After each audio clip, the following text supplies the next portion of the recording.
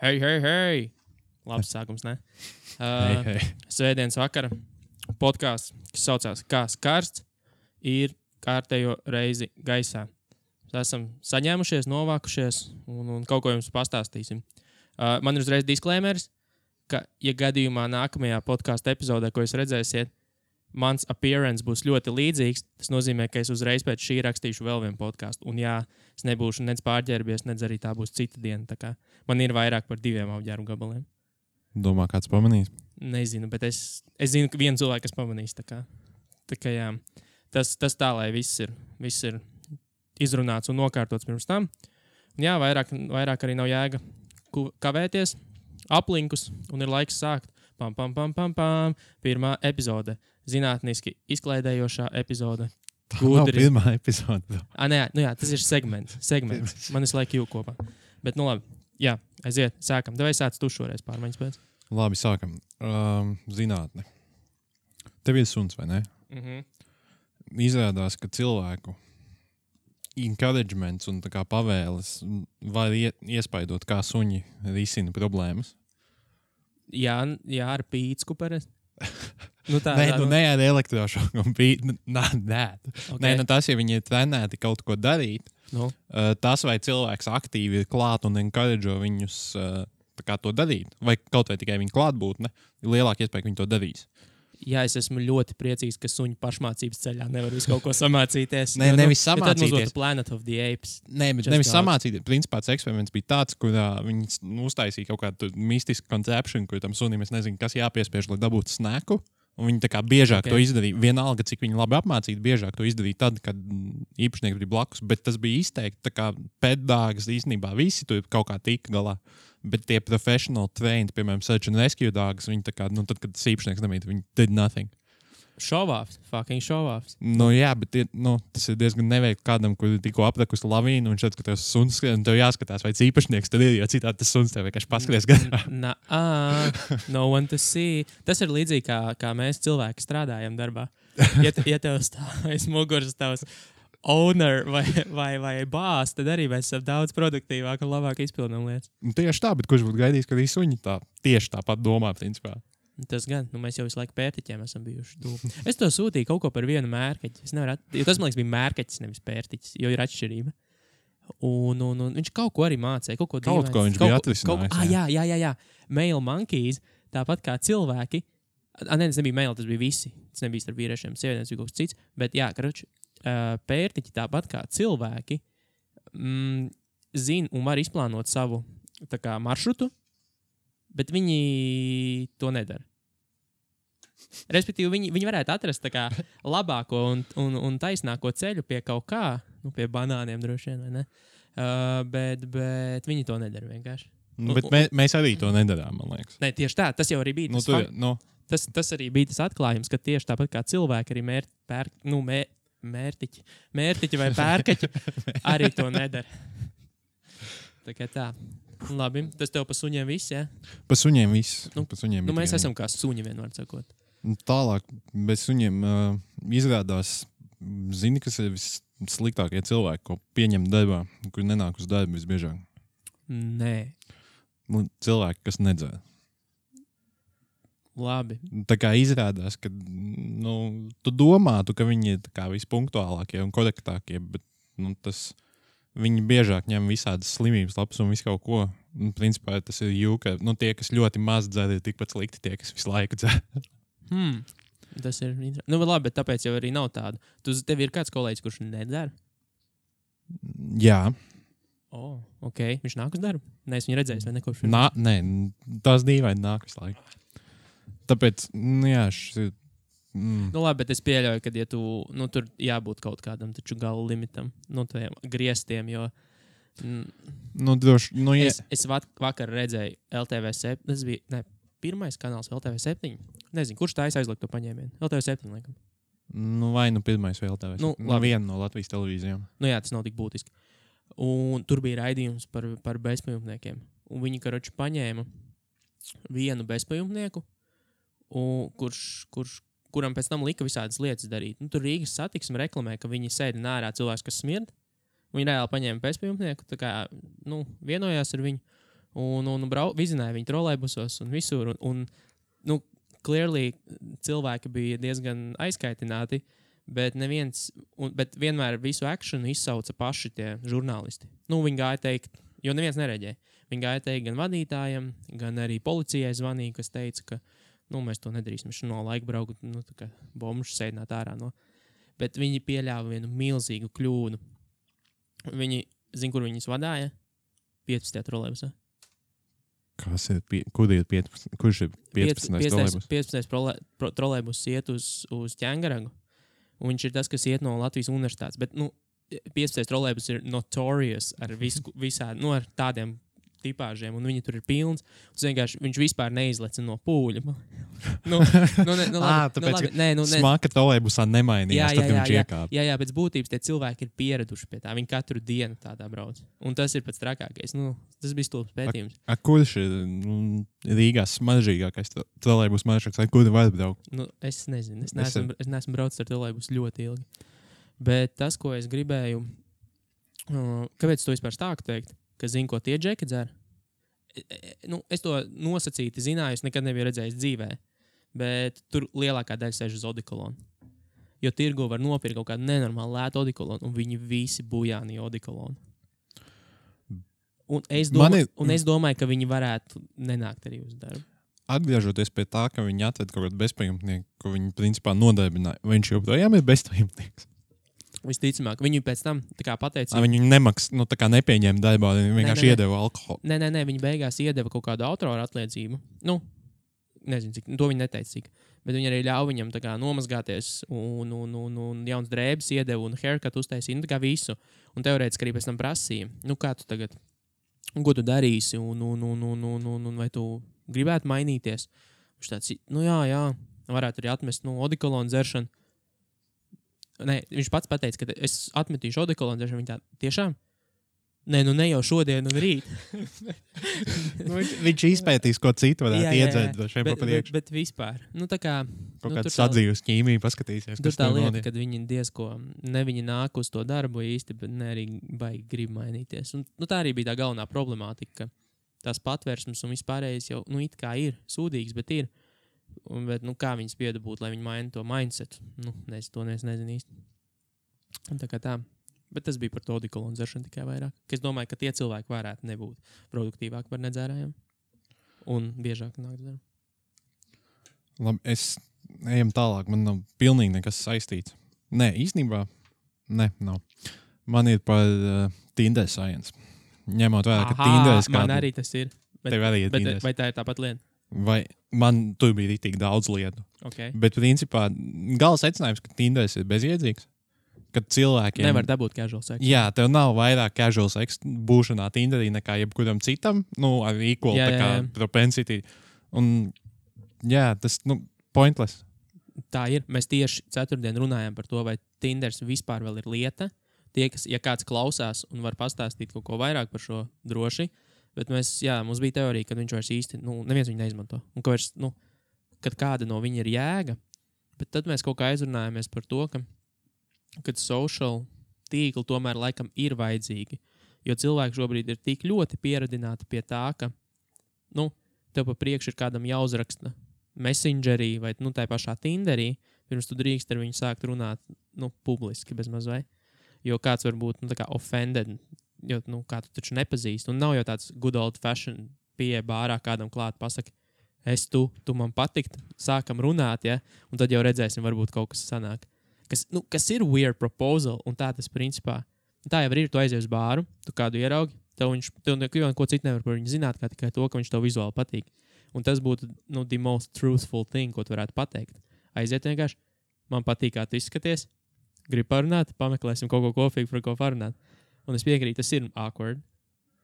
Tas ir awkward, bet, tev tāpat tam būs jāpāriet. Tas ir neizbēgami. Jā, bet, saka, sociālajos tīklos to var izdarīt vieglāk, un tāpēc šobrīd, lai tu nebūtu perv, tev vajadzētu pa priekšu uzrakstīt viņai Messengerī. Labi, tad jāsāk. Bet tur bija arī citi interesanti fakti, ka, diemžēl vīrieši ir diezgan, neteiksim stulbi, bet, tikko teicām, ka no Tinder nav nekādas jēgas, un vīrieši in general Tinderī ir tieši tāpēc, ka viņi cer uz to, ka viņi ir tur completely pointlessly, bet sievietes, viņas ir tur, lai apstiprinātu, ka viņas ir good looking. Un viņām došu, then it makes sense. Tā kā 50% of Tinder users, viņi joprojām ir ok. Joprojām izpild savu funkciju. Tikai vīrieši nedabūna neko. Vīrieši ir for their own reasons tur, un tāpēc arī neko nedabūna. Tā, es tev kaut ko pastāstīšu. Arī īstenībā par izskatu. Ir pierādīts, ka jo tu labāk un pārliecinātāk izskatīsies, jo cilvēki tev mazāk gribēs ziedot. Un šis, un par to ziedošanu, skaidrs, ka ziedošana būtu, tas būtu dīvaini. Ziedo parasti tiem, kas, kuriem izskatās, ka vajag, bet viņi to teoriju testēja ar mikro aizdevumiem biznesam. Un tur bija, respektīvi, tas, kaut kāda platforma, es neatceros tik precīzi, bet tā būtība ir tajā, ka tur kāds atnāk pasaka, ka viņam ir, tur tāds un tāds biznes, un tad cilvēki viņam aizdod, bet pārsvarā ar ļoti, ļoti mazu vai bez interest rate, kas ir nosacīts ziedojums. Viņš tā kā atdod atpakaļ, bet, principā tas tā kā ziedojums. Un tajā gadījumā, lai labāku dabūtu to return un cilvēki to vairāk ziedot, ir sūdīgi, ja tu izskaties pašpārliecināts un kompetents, kas ir, tā kā pretēji tam, ko varētu gaidīt, jo, ja tu ziedo biznesam, tu pēc būtības gribētu, lai tas cilvēks izskatās kompetents. Bet kas tur varētu būt, tas, ka neziedo tiem, kas tur izskatās kaut cik profesionāli zinoši un pārliecināti par sevi, bet kaut kādiem tur family business startups, jo tādiem mikroloniem tas family business startups, lai kā viņiem neietu, tas bizness, viņi tev to naudu atdos. Tas profesionālais jau zina, ka nesanāks neatdošu. Viņi arī paši atzina tie pētnieki, ka tur ir ļoti daudz faktoru, kuros viņi varbūt vēl neiedziļinājās, bet on average viņi vienkārši salīdzināja tās profila bildes, ko tur tas projekta pieteicējs liek, un secināja, ka tiem, kas izskatās nožēlojamāk, sauksim īstajos vārdos, tiem vienmēr labāks backings. Ja? Viņi arī plus-mínus paskatījās līdzi tos projekts, lai tur nav kaut kāds outrageous, bet tādā ziņā viņi nelīda vēl tur daudz super dziļāk tajā visā. Bet runāju par šo, īstenībā tas, ko viņiem vajadzētu skatīties, ir kādas garšas cilvēkam patīk un kādas ēdienas un dzērienus viņš dzēra. Jo ir izpētīts, ka kaut kā skāba dzēršana vai ēšana encourage tādu risk-taking behavior. Cilvēks tur kļūst atvērtāks un tu vairāk uzņemās risks un mēģina pailikt ūdenskritumiem, viņš dzer kaut ko skābu. Labi. Jā, varbūt. Nē, bet zini kā, vai tas arī nav? Bet labākais ir tas, kā viņi to pētīja. Principā tu sistēma tā, tev ir balons un tu viņu pumpē, un ar katru to tu tā kā dabū vairāk naudu, tu dabū reward par katru šo te pump. Bet viņš obviously uzsprāks kaut kādā brīdī, then you get nothing. Un viņi tā kā tur paņēma 200 cilvēkus un tur, no visām garšām viņiem deva dzērienus. Un tie, kas dzēra kaut ko skābu, tie to balonu blew it up. Kas bija, tur 2 reizes vairāk viņi sapumpēja nekā tie, kas kaut ko saldu dzēra.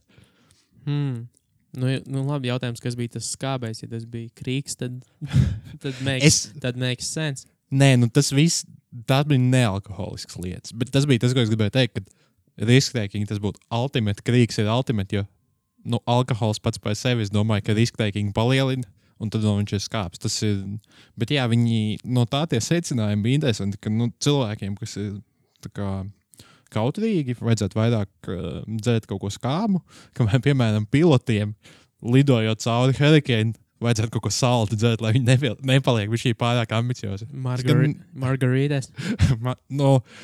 Exactly. Kas ir good advice.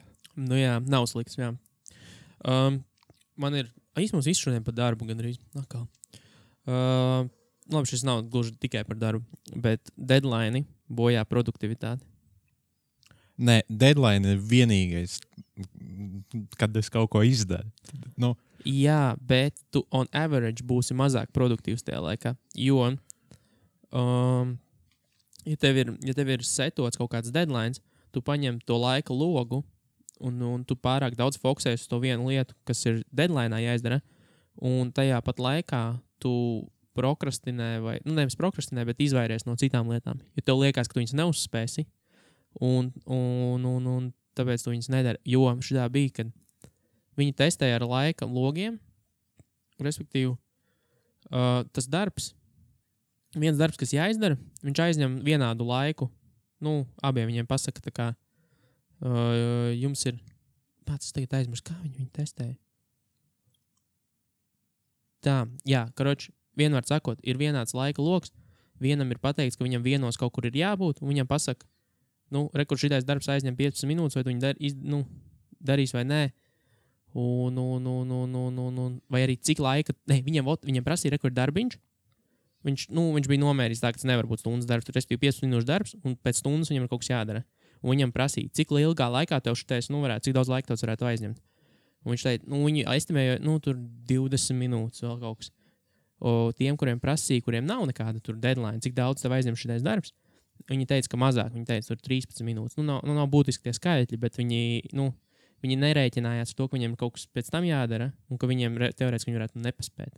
Tāpēc viņi viņiem aizņem mazāku laiku, un tādā ziņā viņi ir efektīvāki un neprokrastinē uz citiem darbiem. Nu, bet tas nenozīmē, ka viņi kā, to, kas ir deadline, arī izdara lēni. Nu, tas nav tā kā upuris tam, ka dažas lietas ir prioritārākas, bet ja tā nav deadline, tad īsti nē. Nezinu. Tad tur nebija tik padziļināt. Varbūt tas nebija pētīts, varbūt tas tika pētīts, un tur nebija nekas significant, bet restīvi tas urgency tev uzdzen tādu stāvokli, kurā tu neesi īsti tikpat produktīvs, kā ja tev nebūtu. Nu jā, bet tas secinājums ir, ja tu noslēdz deadline, tad tu citas lietas dari mazāk produktīvi. Jautājums, vai ja tu nenospēl deadlines, vai tu jebkad izdari līdz galam, vai tu tikai vēl daudz vairāk laika tam visam? Nē, tu tieši vēl mazāk laika. Tie, kam nebija deadline, viņiem arī atbildēja, ka viņiem liekas, ka tas aizņem mazāk laiku. Es nezinu, vai viņi to izdara. Bet viņi vai to jautājums, vai viņi to izdara? Nē, te jau arī nepētīja to, vai viņi izdara vai neizdara deadline'os, jo tādā ziņā jau nemērīgi daudzumu, cik darbus izdarīja, bet to darba apjomu nosacīt, cik viņi prognozē. Un līdz ar to tev liekas, ka tu nepaspēsi, un tad tas viss tā pa ķēdi aiziet. Bet tāpēc es sapratu, tas makes sense, kāpēc, piemēram, jebkurš labošanas pakalpojums, automehāniķi, tur nezinu, elektriķi vai vēl kaut kas labo lietas. Viņi vienmēr tāpēc arī pabeidz vēlāk, nekā viņi visi ir solījuši, tāpēc, ka viņiem ir deadlines. Viņiem atnāks, jau sākumā uzreiz pasaka, tur, viņš kaut ko, jo viņi vienmēr sasola, viņi vienmēr pasaka, pēc 3 dienām būs gatavs. Tad tu pēc 3 dienām viņam zvani, nē, pēc 2 vēl būs, un tad būs, man šitā kolēģis mašīnu noturēja servisā kaut pusotru mēnesi, laikam. Un tāpēc viņam iet tik grūti, jo viņam ir visu laiku deadline, viņš nevar tādā free flowā maukt. Vai būtu, es zinu vienu džeku, kurš iedeva servisā mašīnu, pasakot, ka man nav steidzami, man viņi nekur nevajag braukt. Tad, kad sanāk, kad apsteidz, viņš kaut kādiem 7 mēnešiem līdz tai mašīnai tika tajā servisā. Jā, tas gan bija ambiciozi pateikt to, ka man nevajag īstenībā. Bet, jā, tad es nezinu, ar to mērķu sasniegšanu jautājums, vai to, ka tev nav deadline, ka tev nestāv vienkārši darbi fonā pusgadu. Jā, to nevar zināt. Tas nebija pētīts. Tāds ir, nē. Jā. Izrādās sadzīves lietas, ka vajadzētu mest ārā visus šitos virtuves dvieļu saudumu, ko cilvēki tur virtuvēs. Jo? Tāpēc, ka viņos, principā, tur pietiekami daudz baktēriju sakrājās, lai principā tas ir novičoks, ko tu tur savā virtuvē. Viņas baigi tur increase food poisoning un tā tālāk. Principā, nē, tas, kā tu vari viņu izmantot, ir, ja tu pēc katras lietošanas reizes 60 grādos viņu izmazgā. Es jau to daru, protams. Pēc katras reizes man aplaucē bišķīt rokas. Tādēļ es nopirku 4 veizes mašīnas, jo trākie virtuves dvieļi. Bet, tas ir tas. Zini, kur vēl jāskatās? Man vienmēr ar inkrīsiem es skatos piesardzīgi, jo jautājums, kāda bija iespēja pirms tam. Ja viņa bija 0,05% un viņa pieauga par 80%, tas stil ir ļoti maz. Bet es tam piekrītu, jo ir daudzi, kas arī, labi, es tagad būšu pretīgs, bet tā man vienkārši smadzenes strādās, un ko var izdarīt. Es vienam kaut ko gatavojot, pat lielam daudzumam cilvēku, es bieži vien, karot, ar ko es maisu, es nolaidu pagaršot. Tikai paņem pagaršoju, un pēc tam ar to pašu karot maisu. Citiem tas nepatīk. To es esmu noskaidrojis. Bet es personīgi... Kā savādāk, vai pagājušā? Ar Katru reizi jaunu kadot? Jā, tieši tā. Bet kaut gan es tam īpaši nepiekrītu gadījumos, ka tiešām tā ir cepšana vai vārīšana, kur tāpat tā kā lietas nomirst. Jā, tu jau tā lieta, tu jau nepagājušā, tad, ka viss ir augsts un tad iemaiņas pēc. Bet no otras puses, es tiešām domāju, ka tas ir, tā ir pārāk liela paranoja, un es esmu nometnē, kuram ir viena alga par to. Jo ir daudz pretīgākas lietas, kā piemēram fucking virtuves dvieļi, kurā es noslaucīšu to karotu, un tad tu viņai bāzīs mutē. Jā, un starp citu virtuves dvieļi paliek, jo tev lielāka ģimene, jo toksiska, jo vairāk cilvēku viņiem piekast. Un ja tavs socioekonomikas status ir sliktāks, guess what? Sliktāk. Tad tev nav virtuves dvieļi. Tad tev nav, tad tev ir viens, tas nozīmē, ka it's in rotation, viņš netiek, man ir kādi 5. Bet tas nenozīmē, ka es viņus katru dienu mainu. Nē, protams. Bet, katru dienu tāpat ir. Nē, labi. Tev tur nav baigais interaktion ar tiem. Ja tev būtu liela ģimene, tad tev vajadzētu 50 katru dienu nomainīt. Tas gan. Man ir pēdējā zinātne. Labais arī ar ēdienu. Okay. Ka overweight cilvēki mazāk enjoyo ēdienu nekā tievi cilvēki. Tas ir acīm redzami. Bet viņi joprojām ēd vairāk. Es vienmēr, kad ieraugu uz ielas obese person, tā kā viņam nepatīk ēdiens. Viņam var redzēt sejā, ka viņam nepatīk ēdiens. Jā, un viņiem pat retāk dienā, tā kā viņi novēroja, cik viņiem ir food wanting events dienā. Viens visu laiku. Lean people ir 6, un obese people ir tikai 5. Un pēc tam, kad viņi paēd pēc savām 5, viņi ir mazāk laimīgi par to. Es zinu, kāpēc. Es tev pirms tam jau stāstīju, ka es tagad testēju intermittent fasting, kas nozīmē, ka es ēdu laika posmā no 12 dienā līdz 8 vakarā. Un ārpus šī loga es neēdu pilnīgi neko, dzēru tikai ūdeni un kafiju. Ūdeni vai kafiju, tā kā. Vai jābūs. Jā. Kāpēc es to stāstu? Ka es pats esmu pieredzējis to, cik tu briesmīgi jūties, ka tu ēd vairāk. Jā. Jo tas tā ir. Un arī tas overweight persona, viņš on average noteikti apēd vairāk pārtikas. Un tas, ko viņš apēd, ir droši vien vaiprātīgs kvantums, pēc kura apēšanas jebkuram būtu, tā kā slikta sajūta. Un tas, man liekas, ir tikai normāli. Es to skaidrotu tā reāli, jo ņemot tos kvantitātes, ja pastītos nevis skaidīt reizītes, kad viņš ēd, bet cik viņš fucking apēda. Tad es arī droši vien būtu bēdīgs ļoti bieži. Nē, īstenībā šeit izskaidrojums bija bišķi savādāks. Tas, ka principā tā viņu ēšana nav, tā nav gribēšana ēst, kas viņu izraisa, bet viņi kaut kā emocionālāk reaģē uz cravingiem. Ka tev tur, nezinu, paskrien gadām kaut kāda bulciņa smažojoša. Kas nav tā kā emotional, now I need food. Regular thing. Iedomājies, viņam sabojā diena tas tur. Es zinu to, kādēļ Degaskoņi, viņam ir tas trīsritens, kurš vadā bulciņu. Yeah. Tas, un ja mēs pabrauc tādu. Exactly, un tad viņi apēd visu, kas viņai ir iekšā, un that's why they're obese. Bet, labi, it makes sense, ka viņi pēc tam ir mazāk laimīgi, jo, tā ir pilnībā visu. Arī alkoholu, ja tu dzēri 80 duāliņu, tu neesi tik priecīgs kā pirmo dienā. Tā ir, visticamāk. Vispriecīgākais, jo tu esi pēc pirmā. Pirmā vai otrā, es teiktu. Dažreiz otrais iedz tas pār, bet jā, tā ir, piekrīt. Tas ir interesanti. Man ir arī vēl viena lieta, ko es arī nenormāli pārsteidzoši neticēju.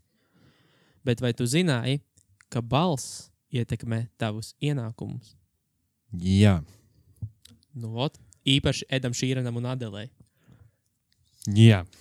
Jo īpaši viņa ienākums ietekmē viņu balss. Bet, labi, tur stāsts bija par tembru, ka... Es pagriežu bišķi skaļāk mikrofonu.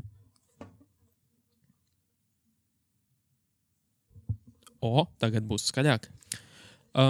Jā, vienmēr sakot, ka balsis, kuras ir zemākas, viņi pētīja tur amerikāņu CEOs, un tie bija tikai vīrieši, jo viņiem nesanāca samples ar sieviešu CEOs.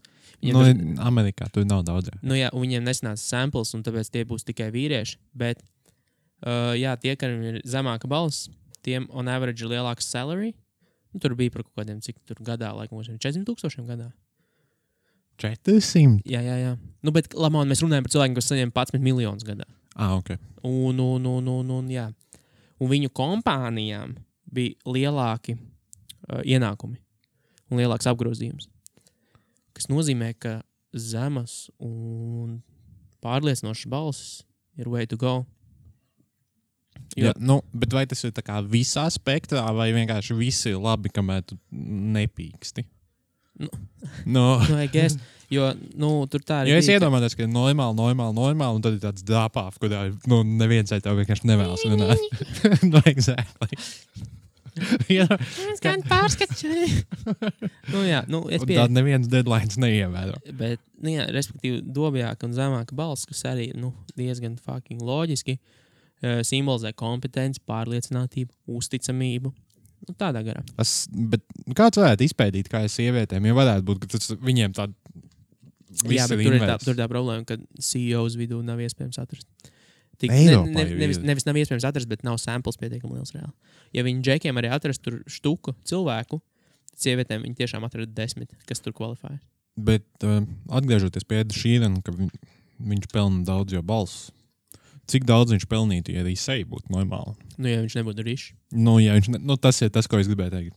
Tagad gan kāds ieliks dislike vai komentēs. Cik mums ir dislike? 1? Jā. Vajadzētu tagad, tā kā iziet to testu, cik 5-gadnieks tu var piekaut. Bet, tikai varbūt var dabūt kaut kur cik 13-gadīgas meitenes. Bet kurš klausās ar šī? Regulāri. 13-gadīgas meitenes. Jā. Labi.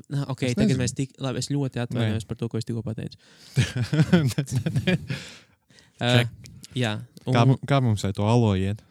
Aloja joprojām nav rakstījusi. Aloja nav internetā, bet visi ir apkurījušies taču Aloja according to viņa mērs. Bet starp citu, es domāju, mēs ejam uz ziņu sadaļu. Kā sauc ziņu sadaļu? Cieti. Uzreiz pie Alojas viņiem visiem 90% no viņiem būs priecīgi, jo izskatās, ka Donalds Trumps pretēji visam, ko viņa administrācija saka, tā kā iestāsies par to, ka vajadzētu legislētot. Atļaut. Un tagad ir jautājums. Iedomājies, ja tagad Amerika atļaus beidzot. Vienā brīdī, es esmu stingri pārliecināts, ka visa pasaule vienā brīdī, kad visā pasaulē būs legāli, jo cik ilgi tu būsi tāds retarded no visas pārējās sabiedrības un to neatļaus savā valstī. Tā kā, viena problēma, ka to dara Donalds, jo tagad visiem citiem ir arguments, ka nevajag pasties, ko viņš dara. Vajadzēja tā, ka viņš neļauj, un tad nākamais prezidents, kurš ir normāls, atļauj, un tad viss būtu fine. Bet, Aloja, es domāju, tāpat vēl tuvākajā laikā neatļaus. Labi. Viņi nebūs pirmie Latvijā, visticamāk. Es tikko atcerējos, par balsīm runājot. Pirmkārt, ir viens tas drop-off, kur tu teici, ka, ka tu sāc pīkstēt, tad visticamāk tev būs red flags. Bet vēl viena skaņa, kas, sačakarē pilnīgi visu ir. Daudziem ir tā, ka, teiksim, kas tev patīk otrā dzimumā vai sievietēs. Es neesmu par šīs, ja vajadzētu. Es neesmu aptaujājis sievietes par šo un paprasījis viņu viedokli, par pretējo dzimumu. Bet jebkuras sieviete pasaulē sačakarēs tas, ja viņa ir lietuvieta un runā angliski. Lietuvieta, kas mēģina runāt angliski.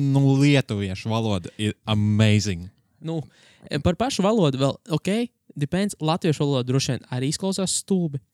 Bet viņām tās, nav jau tikai, tā balss, tā valoda, to balsi, man liekas, izčakarē, un tad tā angļu valoda seko.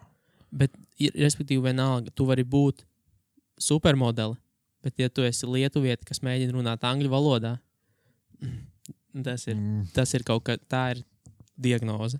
Bet es ļoti gribētu dzirdēt pretējo viedokli, vai sievietēm tāpat ir ar vīriešiem. Pretējais viedoklis būs dislike vienkārši. Tas ir pretējais viedoklis. Bet labi, lietuvietis to var salīt tikai. Latvietēm būtu stulbi, ja viņas to likt. Jo sievietes ir, ļoti konkurē savā starpā. Un mēs tikko nolikām lietuvietes. Es nedomāju, ka latvietis tāpēc mums likt dislike. Cerams. Tikai kā masāžinis, maybe. Tieši tā, es jau par to domāju. Bet mēs jau tie neesam. Mēs esam the exact opposite. Bet, jā, Lietuva tajā valodas skalā ir tāda drop-off point. Vienkārši,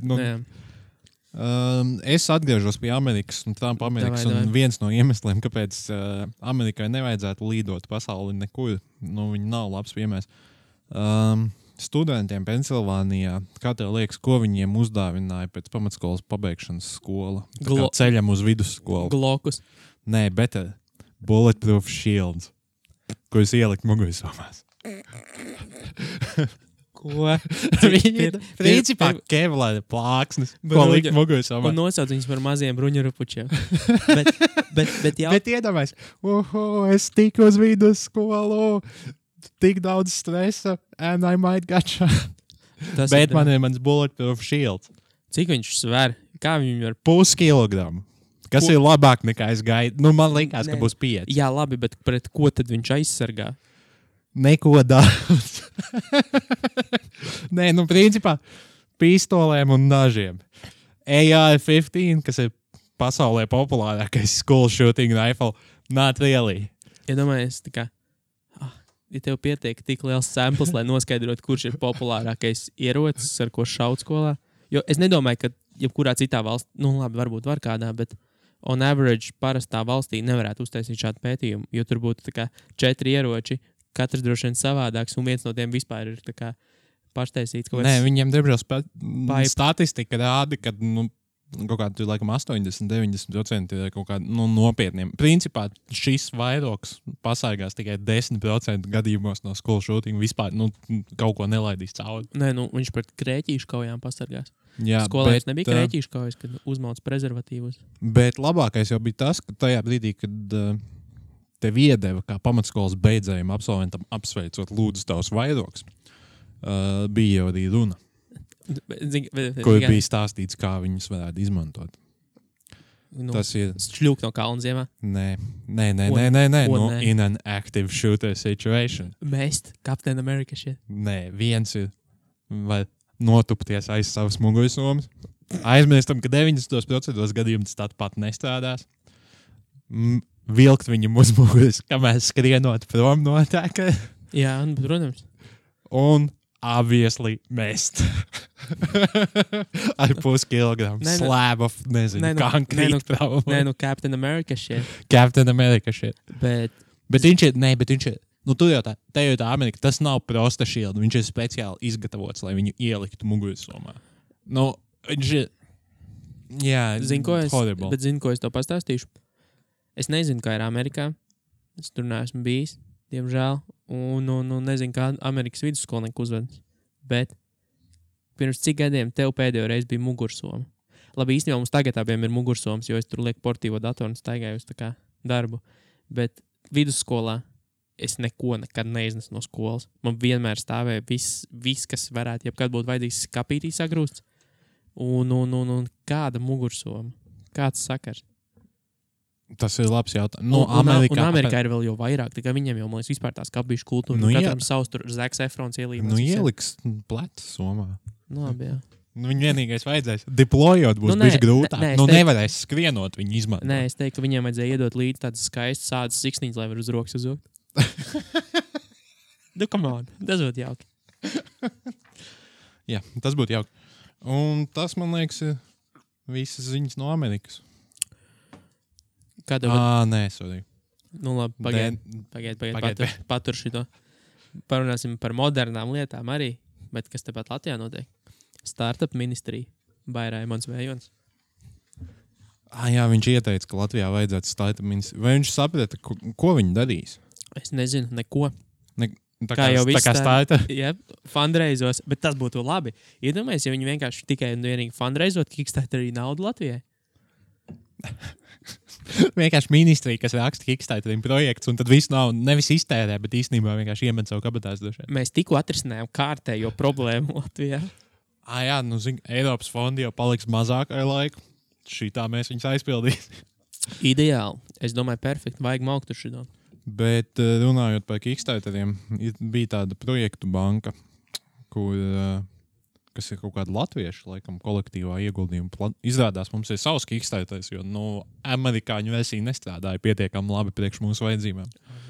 Bet savā, tu startējies un veiksmīgi mēģi sasniedz veikals, kurš plāno visu pārdot bez iepakojuma, bez plastmasas, environmental friendly, kas, teorētiski ir atbalstām, jo man, piemēram, besīja Rimčikā, ka tev jānopērk 2 kg plastmasas, ja tu ieej dārzeņu nodaļā vispār iekšā. Jā, tā ir. Bet tas, kas man nedaudz uztrauc, kastītēs vēl piedāvā. Tas, kas man nedaudz uztrauc, ka viņi mēģis bija 10,000, lai to veikalu atvērtu. Tas veikals nebūs liels vai ar daudz precēm, manuprāt. Vai ar daudz darbiniekiem. Jā, tur būs tā kā... Kad runājot par plasmas, es tieši pamanīju... Tu vienkārši pus kartupēji kalns. Jā. Iko. Un viņš jau tāpat nestāv plasmasā, nevienā veikalā.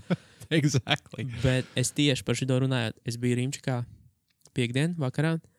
Un, zini, Rimī ir tās... Es nezinu, vai visos tā noteikti nav, bet ir daži Rimī, kur ir tie dažādie checkouti, ir tas, self-service, ir parastais, un tad ir tāds random, kur parasti cīgas visi pērk, vai kaut kādu vienu itemu, un tad kaut kur malā vienkārši viena kas, kur iet cauri, un tad tur ir standiņš, un, tā kā narvīts, respektīvi Rimčika narvīts, un gar turien arī var iziet. Un tur tieši pie kases stāvēja banāni un āboli, respektīvi, tu gribi vienu banānu un vienu ābolu paņemt, bet viņi visi bija katrs savā plasmas maisiņā ielikt. Tā kā uzpakot un virsū uzlikt tā, svītrkots un visu, un katrs savā plasmas ķeselītē. Tieši tagad atcerējos, kad par to sāku runāt. Tas ir briesmīgi, bet, par 10,000 man liekas, ka problēma netiks risināt tuvākā kur viņš var atradīsies? Viņš nevar atrasties nekur. Labākais jau ir tas, ka, tas ir klasiskais latviešu bizness tajā brīdī, kad viņi zināja, ka dabūs tos 10,000. Tagad mēs sāksim meklēt vietu Rīgas centrā. Tas ir, tas biznesa plāns ir ticis tik tālu. Tagad. Standards. Piķis ir, tagad atradīs vietu un tad sapratīs, ka nevar atļauties. Visticamāk. Ka nodokļi pa lielu valstī. Jā. Zini, kur iet grūti? Sīrijā. Labi. Jā. Jā. Bet bērndārzās. Nē, bet skolā. Jā, atkal tas eksāmens. Nē, tās? Neticēs. Laulāts pāris iekuļas nepatikšanās, jo centās piekukuļot skolas direktoru ar pildspalvu, Parkera pildspalvu un 100 eiro banknotu. Ko viņi centās nopirkt? Viņi centās nopirkt to, lai direktors izmanto savu dienas stāvokli, lai panāktu to, ka viņu meita tiek deju kolektīvā. Tas tepat Latvijā? Jā. Tas jau, es gaidīju, ka Latvijā te būs 6 eiro. Bet kāpēc? Un vienmēr viņam tiešām tagad draud krimināla atbildība. Jā, tā taču ir amatpersona. Jā, tieši tā. Fuck. Un tas ir tik stulbi. Varēja taču sākumā vienkārši pajautāt. Un tagad tad viņš arī, tas arī stili būtu teorētiski nepareizi un sodām, bet to nevarētu pierādīt nekā. Bet, Dievs, Bet, labi, tad jāatzīst, tas bija laikam Rīgā kaut kur, un tad bija viņa savādāk, jo, ja tu esi kaut kādā tukumā, visu ar visiem var sarunāt droši vien. Un jā, bet, un tikmēr lielākā Rīgas amatpersona, kas ir vecais labais un Nils, pa labi, pa kreisi, dienas stāvokli droši vien izmanto. Tur taču atkal nesen bija ziņa par to, ka kaut ko Rīgas nama pārvaldniekā tur ielika kaut kādu, kārtējos. Kaut kādu bezdarbnieku vai kaut ko. Kaut kādu čomu atkal Rīgas pārvaldniekā ielika kaut kādā amatā. Forši. Tas, labi, turpinot par Rīgu. Rīgas reģionu valsts policijas Rīgas reģionu pārvalde. Mēs jau runājām kaut kad par to, ka policistiem vajadzētu tās algas palielināt, lai viņas Lombardi neiet. Tagad Džeks dabūja vairāk kā 100 eiro Lombardā. Respektīvi, kāda pensionāri vērsusies valsts policijā ar iesniegumu par to, ka viņai skaļi kaimiņi, un kā jau visas pensionāris, viņi visticamāk nodarbojas ar narkotiku lietošanu. Jā.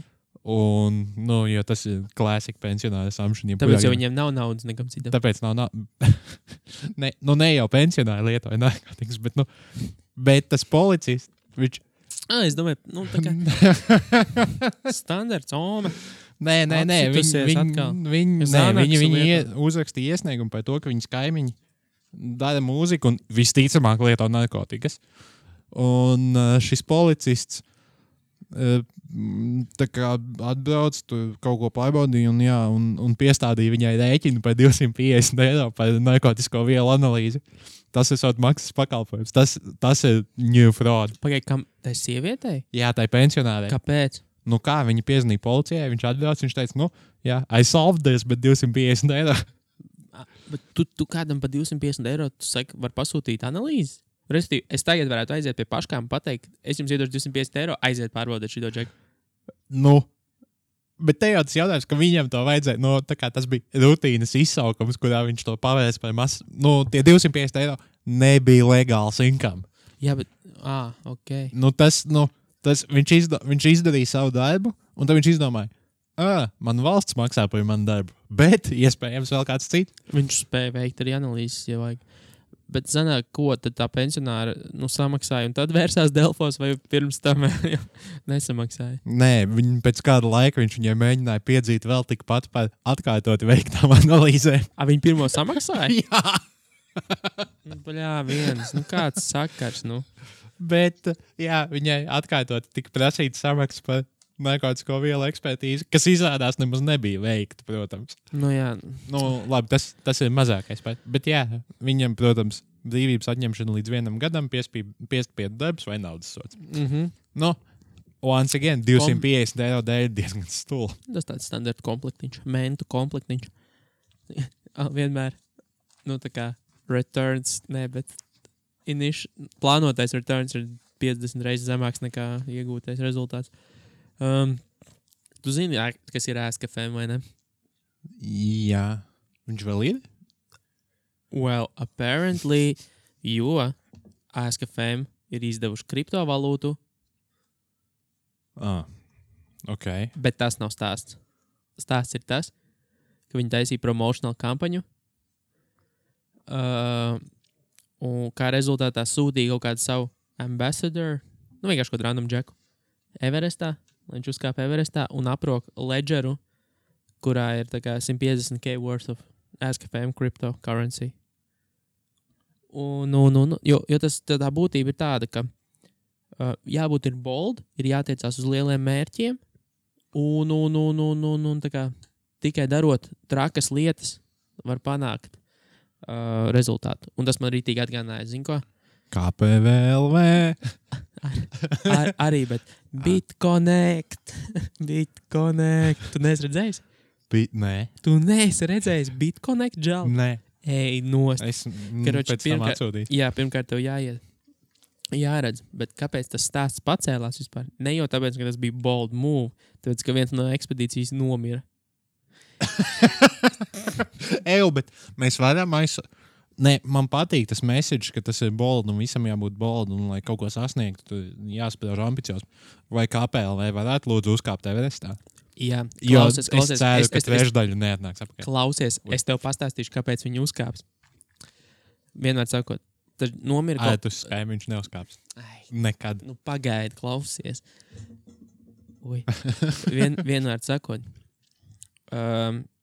tā ziņa uzpeldēja tāpēc, ka viens no ekspedīcijas dalībniekiem nomira.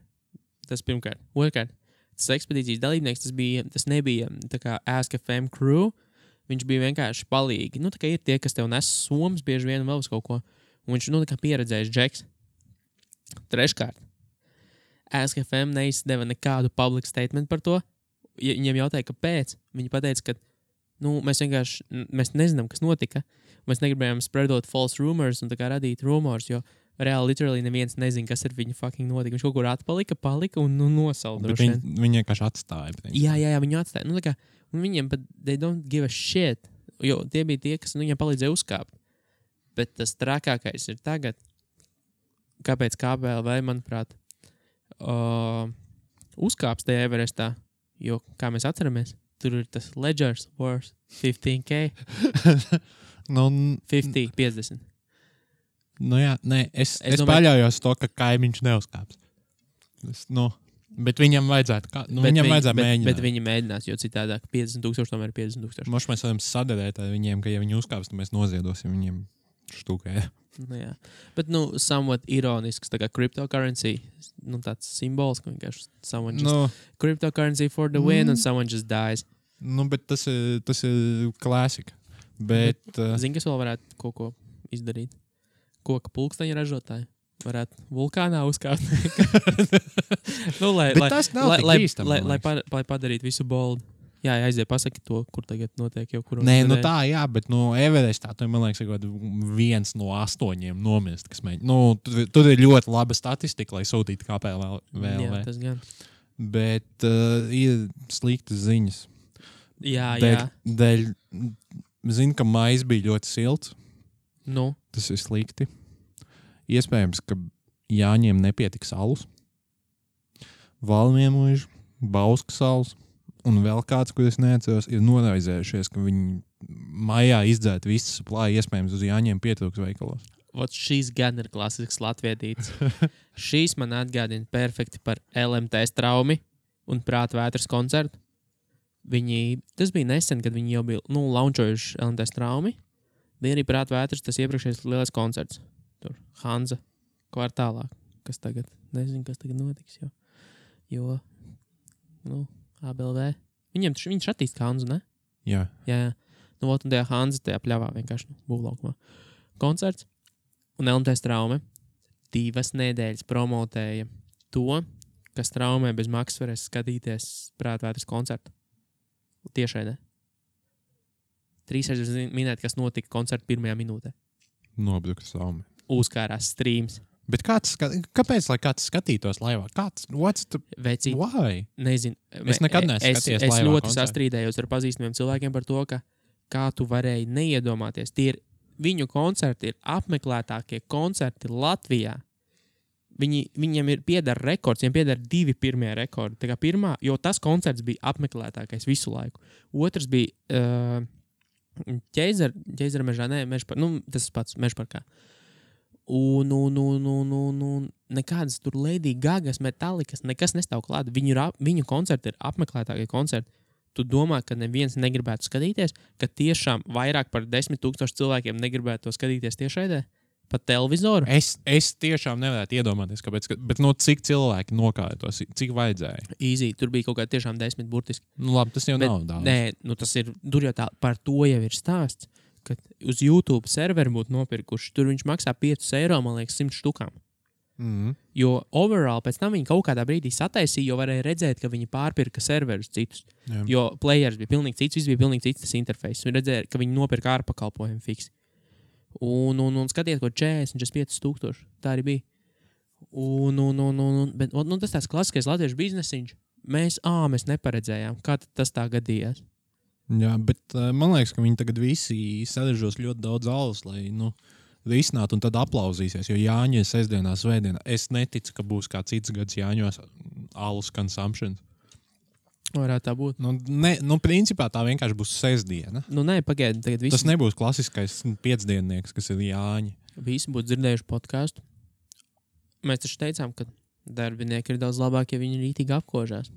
Un tad visi Jāņos nokodīsies. Tad pamēģinās. Ja viņš būs superproduktīvs, viņš teica, because of science. Ja viņš nebūs produktīvs, viņš novels uz Jāņiem. Galvenais kaut ko skābu, lai viņi kļūst agresīvi un ātri. Yep. Ambiciozi. Ātri galvenais. Ja viņi būs lēni. Tā kā flash. Bet, iespējams, ka nevarēs nopirkt Valmiemužu uz Jāņiem, bet es taču tāpat koronu dzeršu. Žēl. Veco labo importu aliņu. Būsim godīgi, neviens nepērk Jāņos Valmiemužu. Jo tāpēc, ka, viņi ir pietiekami pricey, un viņai reti ir akcija. Bet viņi nav pietiekami labi, lai būtu tik pricey. Viņi nav eiro 60. Tā ir cita saruna. Runa ir par to, ka viņi ir virs vidējā alus līmeņa. Jā. Viņai droši vien nebūs akcija, un ja turpat blakām stāv tāpat kaut kāda Užava ar kaste un pēc, viss pirks to, un tā kā viņiem nav par ko uztraukties. Viss kārtībā, mēs varam nomierināt. Jā, bet tas, ka neviens nedzer. Nav jēgas, šogad nav īsti nevar visu dienu dzert, jo tad pirmdien būs beigts. Bet atpakaļ pie Amerikas. Diemžēl atkal kāds tika sašauts. Šoreiz tas bija tāpēc, ka FBI agent. Tas, kas to flipu meta? Jā, viņš ne tikai dejoja kaut kādā bārā, bet meta flipu viņam no kabatas izkrita ierocis un sašāva bāra īpašnieku. Tas bija bāra īpašnieks? Nē, nevar būt. Jo es redzēju follow-up rakstu, kur tam džekam, kuru sašāva bārā, piedāvāja lifetime free drinks.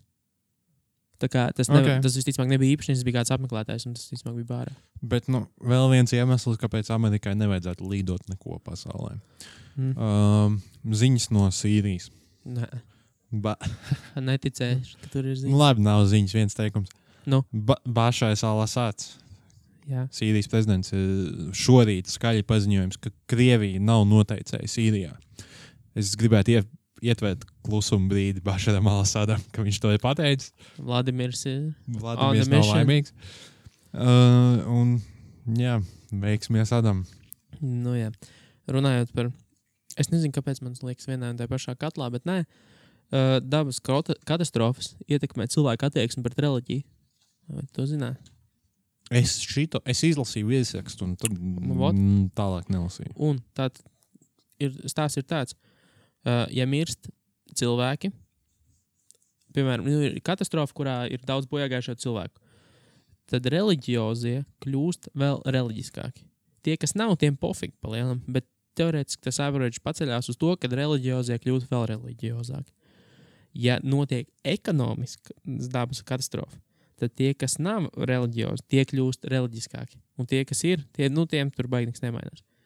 Tātad, viss skaidrs, divkosīgie kapitālisti.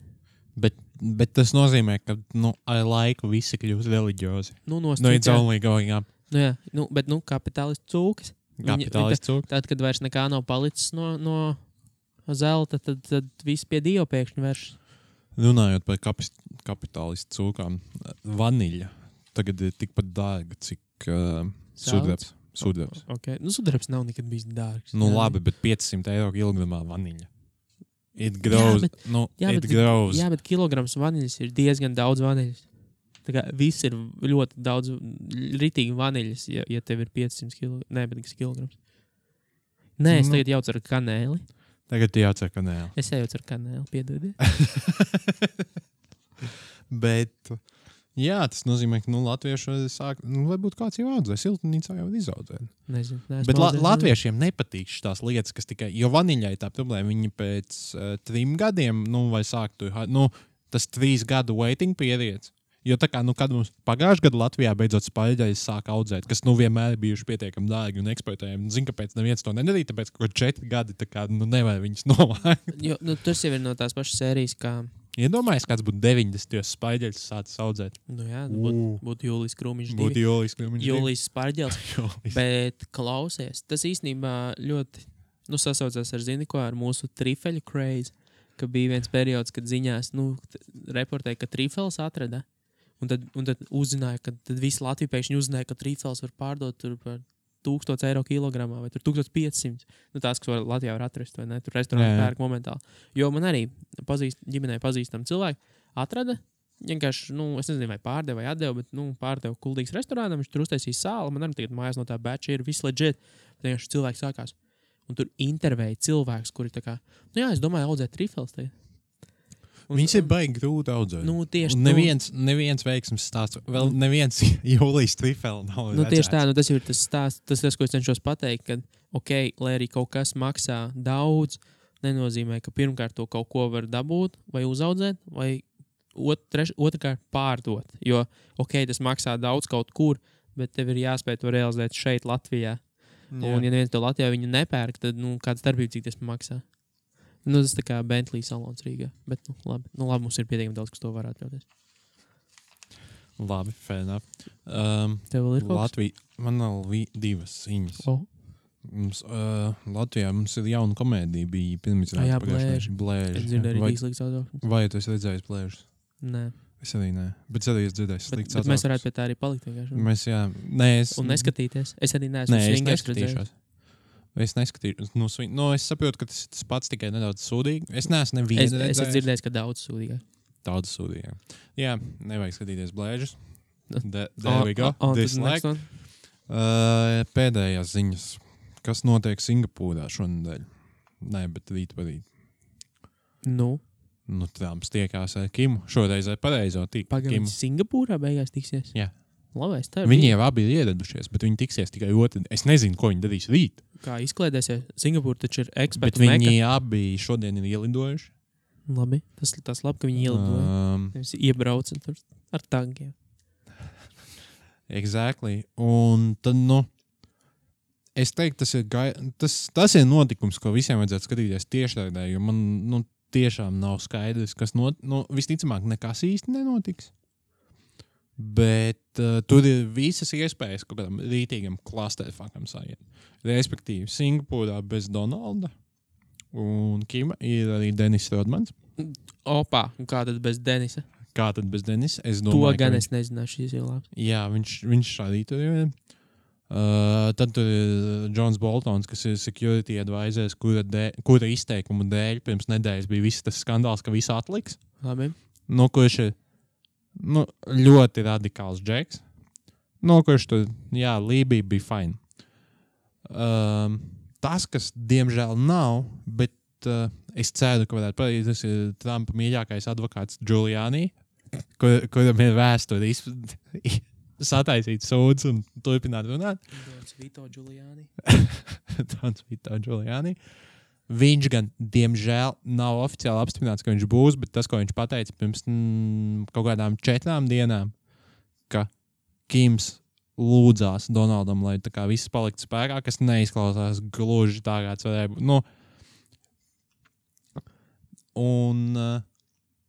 Un jautājums viss beigās ir, pat ja viņi tā kā, pat ja tas iet labi un viņi par kaut ko vienojās, man ir aizdoms, ka ieguvējs būs tikai Ziemeļkoreja un visi tie diktatori. Jo, kāda iespēja, atvērsim Ziemeļkoreju kapitālismam un ļausim ārvalstu investīcijas. Vai tu investētu Ziemeļkorejā? Burger jointā, jā, es ticu burgeriem. Starp citu, fun fact par Ziemeļkoreju. Ēģiptes kaut kāda telekomunikācija kompānija, kas viņu tur iegāja pirms 5 gadiem kā baigais investment, ka viņiem atvēra. Ir bankrotējuši? Nē, viņi ir Ēģiptē lieli, bet viņiem neļauj profitus izvest ārā no Ziemeļkorejas.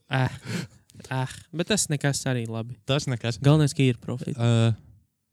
Zviedrija joprojām nav samaksājusi apmaksu par rēķinu par Volvo automašīnām. Viņiem iedeva pārdeva 1000 Volvo automašīnas pagājušā gadsimta 70. gados. Nauda vēl nav atnākusi. Zviedrija, Ziemeļkorejai. Bet nauda vēl nav ienākusi. Tāpēc, lai pie kā viņi nonāktu, tas neko. Bet baumo, ka Kims varētu būt šoreiz skaistām sievietēm, kā savu bodyguardu, nevis džeki. Lai tā kā padarītu sevi skaistu, tas jau no Kadafi playbook, ne? Kadafi jau bija tas, kuram patika. Kuram nepatika. Jā, arī fair point. Vecais. Un, es domāju, bet viņam, starp citu, bija arī šodien atceries tos tur running bodyguards. Cauri Singapūrai ar Mercedes. Skrēja, bija. Tur cik viņi noskrēja? Es nezinu, nevarēju atvērt. Singapūra labi baigi liela nav, bet, La Telekom maratons mazliet. Viņi atkal skrēja. Bet viņi jau ir šodien ieradušies, un es īsti nezinu, kas notiks. Neredz, te jau gan jau nākamajā nedēļā varēsim pieskarties. Jā, otrdien 9 no rīta. Ne pēc Latvijas laika, tāpēc es nezinu īsti. Tā kā tas ir, visticamāk, tas ir svētdienā Latvijas. Nē, tik tālāk par 24 stundām nevar laika zonas pamīnīt. Nevar zināt. Ne, pat 12. Bet mums īstenībā diezgan labi izvērtās tas, ka mums šobrīd nav 3. daļa šodienai. Mums arī nav laika 3. daļā. Jā, bet arī stunda, man liekas, ir tāds optimāls laiks, kurā šo ieturēt. Un, ja mums būtu vēl 3. daļa, tas būtu 1:30 droši vien. Jā, tieši tā. Tā kā man liekas, ka ir ok, ka nav šoreiz. Finišējam. Paldies tiem, kas klausījās. Un es pēc pāris minūtēm sāku vēl vienu podcastu, ko varēja dzirdēt vēlāk. Aiziet pārģēmies. Labi, davai. Čau. Zārā iepirkšu drēbes. Čau.